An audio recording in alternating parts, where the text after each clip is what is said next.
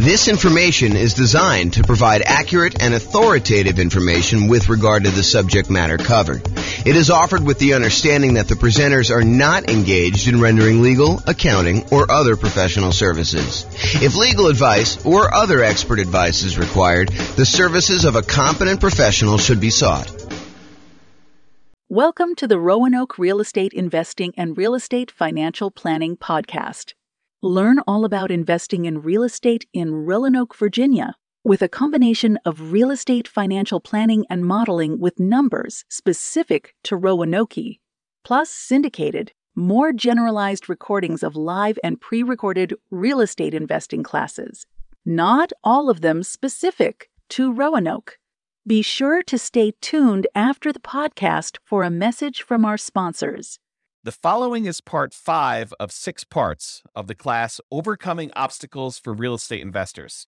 Be sure to check out other parts published as separate episodes. Now we're going to do finding what you're missing. So what's missing? So we already covered down payments, which sort of included reserves and closing costs as well. Now we're going to talk about finding deals, finding a dream team, finding partners, and finding tenants. All right, so finding deals. I mean, there's not a lot of stuff I can add to this, right? It's going to be a lot of master the obvious stuff.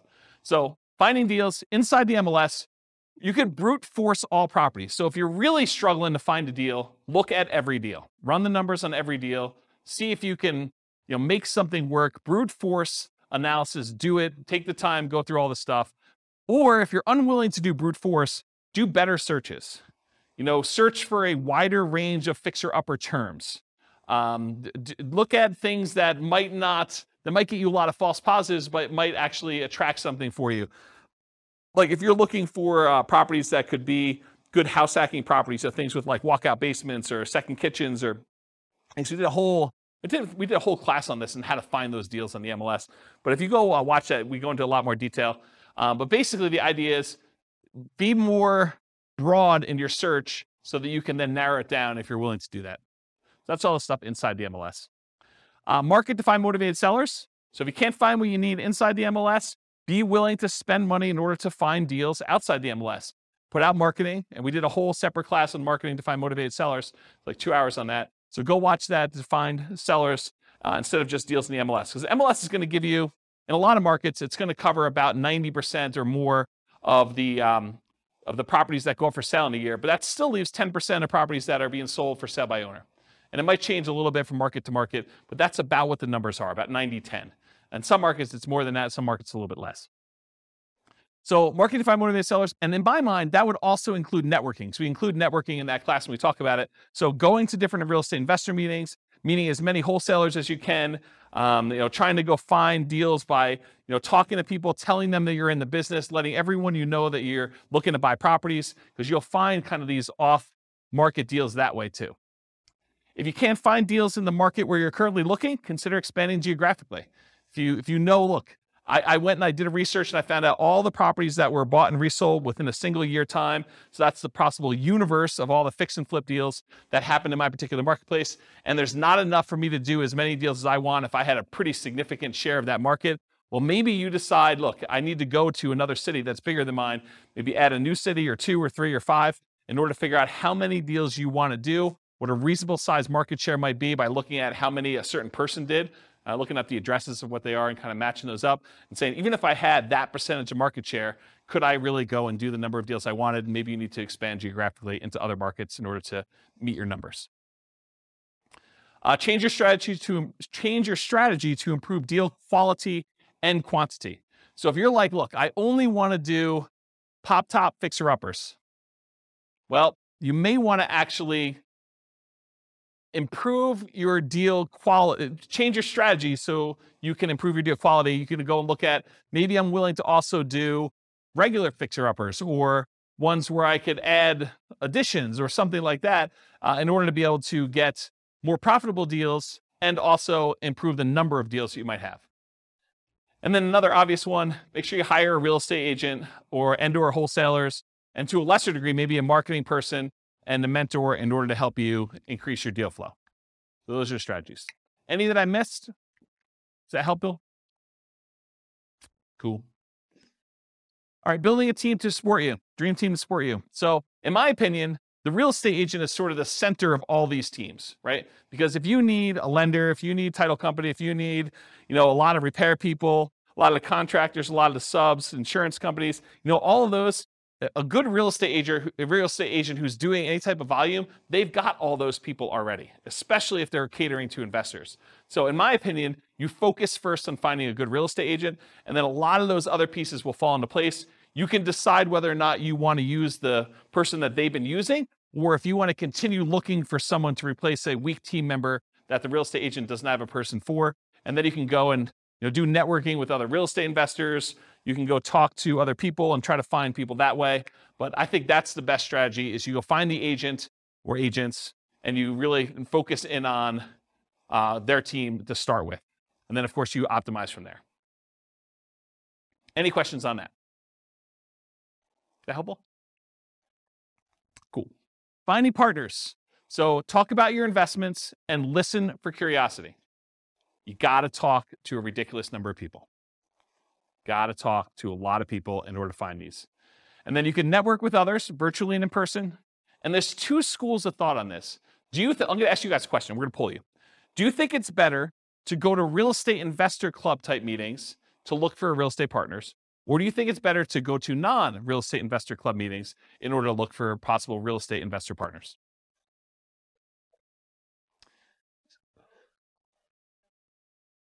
Yeah, so it's really not an either or, but I agree, both is probably the best way to do it. The real question is, what I was trying to get at is, do you think it's better to go to an investor meeting where there's a lot of competition, there's probably a lot of people looking for partners in that room, and they're probably pretty knowledgeable about what's involved, and maybe they're thinking, I'll just do some of this myself, and so maybe they have limited capacity to do other partnership deals because they're able to do some deals themselves? Or do you want to go tap a completely unmarketed to set of people that they're not really, they're interested in real estate, but they're not showing up for meetings. They haven't expressed an interest to learn how to do it. They're really sort of like, yeah, I'd be interested in partnering. I don't know what I'm doing, but I got money and I got loans. I don't know. In some ways, I think I'd rather have the second list. Right. Well, but it's, so Rachel says, if you could find the second list. And honestly, it's like everyone else, right? It's church. It's, business. It's like your work. It's like all the people you do. And you just tell them about, my husband and I just went and we flipped this property. We did really great on it. And they're like, that sounds awesome. I wish I could do that. Well, you can, right? I mean, that's how you do it. You say, well, you can, come on over for dinner. We'll talk to you about doing this and maybe you can get involved in our next deal. Okay. But that's the idea. It reminds me, it's probably not exactly the same, but this reminds me of the story of the two shoe salesmen that go to the jungle, right? And they go to the jungle and one of them phones back to the shoe company, yo, send me home, no one has shoes, there's no opportunity here. And then the other guy calls back and says, this is amazing, no one has shoes yet, right? So I don't know, it's sort of like, which way do you want to do it? And then my final tip about finding partners is sort of a subtle kind of backdoor way. It's marketing to lenders from public record data that have made hard money or private loans. So someone who has loaned money on a real estate deal could be a source for you to partner with, or a source for money if you're looking for money partners. But if you go and you could pull up a list from public record of all the lenders that are not institutional lenders. You could try to find those, compile a list, and then mail them. Okay, so that's another way to do it. Is that helpful?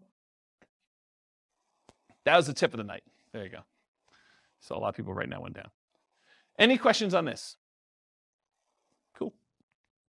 Finding tenants. All right, here's the easy button. Hire a professional property manager. That way you don't have to do it at all. If you're not going to do that, make sure you start 60 to 90 days in advance of the vacancy.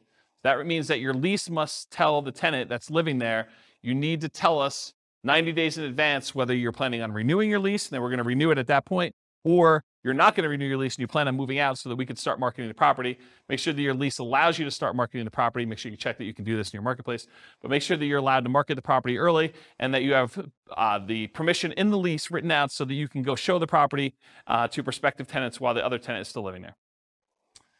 So unless you have multiple vacancies, realize you're really only looking for one tenant. So you're not trying to find 100 people, you're trying to find one. And not everyone is looking every day. So make sure you have reasonable expectations going into this, that if you put up an ad and you don't get like 50 calls on day one, that's not the end of the world. Expect to spend money on marketing. I think a lot of folks, they've gotten they've got a little bit spoiled in a lot of marketplaces where you put up an ad on like Craigslist or Zillow or something like that, and you get 15 phone calls, and you find your tenant within a week. Yeah, I mean, it doesn't always work that way. There are markets where it's softer, where you have a surplus of rentals, and it takes some time to market properties. And sometimes you may need to market it hard and do more than just put up an ad and hope that the phone rings and kind of field phone calls. So expect to spend some money on marketing, maximize the marketing you can do all the stuff you can on the web, do signs at the property, in the yard if you can, like all those different things. Network with other local investors to find out what's working locally. So usually after an investor has filled their properties, they're really open to sharing. While they have a property for rent, they may not be super open to sharing. But once that property is filled and they've got no vacancy, they're happy to tell you where they're marketing. Assumes you have a great offering, so make sure you're doing all the stuff that you should be doing to the property. You can't try to rent a piece of crap and then tell me that you can't find tenants. Okay? And then once you have a good property and it's good exposure, you're doing all the marketing you're supposed to do, use inquiries, the number of calls you're getting, as feedback. If you put up an ad and you get no calls for a week, that's probably a sign that your price is probably a little bit too high for that property. And maybe you drop the price. That's probably the next lever to do. Once you know that you have really good photos, the property is marketed appropriately, it's up on the web, you verified that, you've got all your signs and other marketing out there, and you're doing all the other stuff that the most successful investors in your market are doing. Any questions on this? Cool. This concludes part 5 of 6 on overcoming obstacles for real estate investors.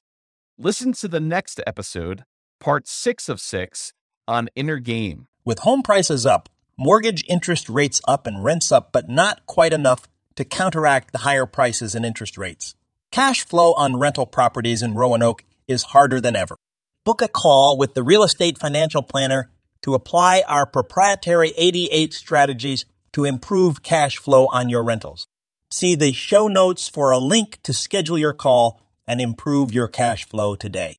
If you're a real estate agent, lender, or professional in Roanoke that wants to help our real estate investor listeners, consider reaching out to learn about collaboration opportunities with this podcast. We'd love to add more value to our listeners by having you assist our investors buy, sell, and finance their real estate investments. See the show notes to schedule a call to discuss collaboration opportunities.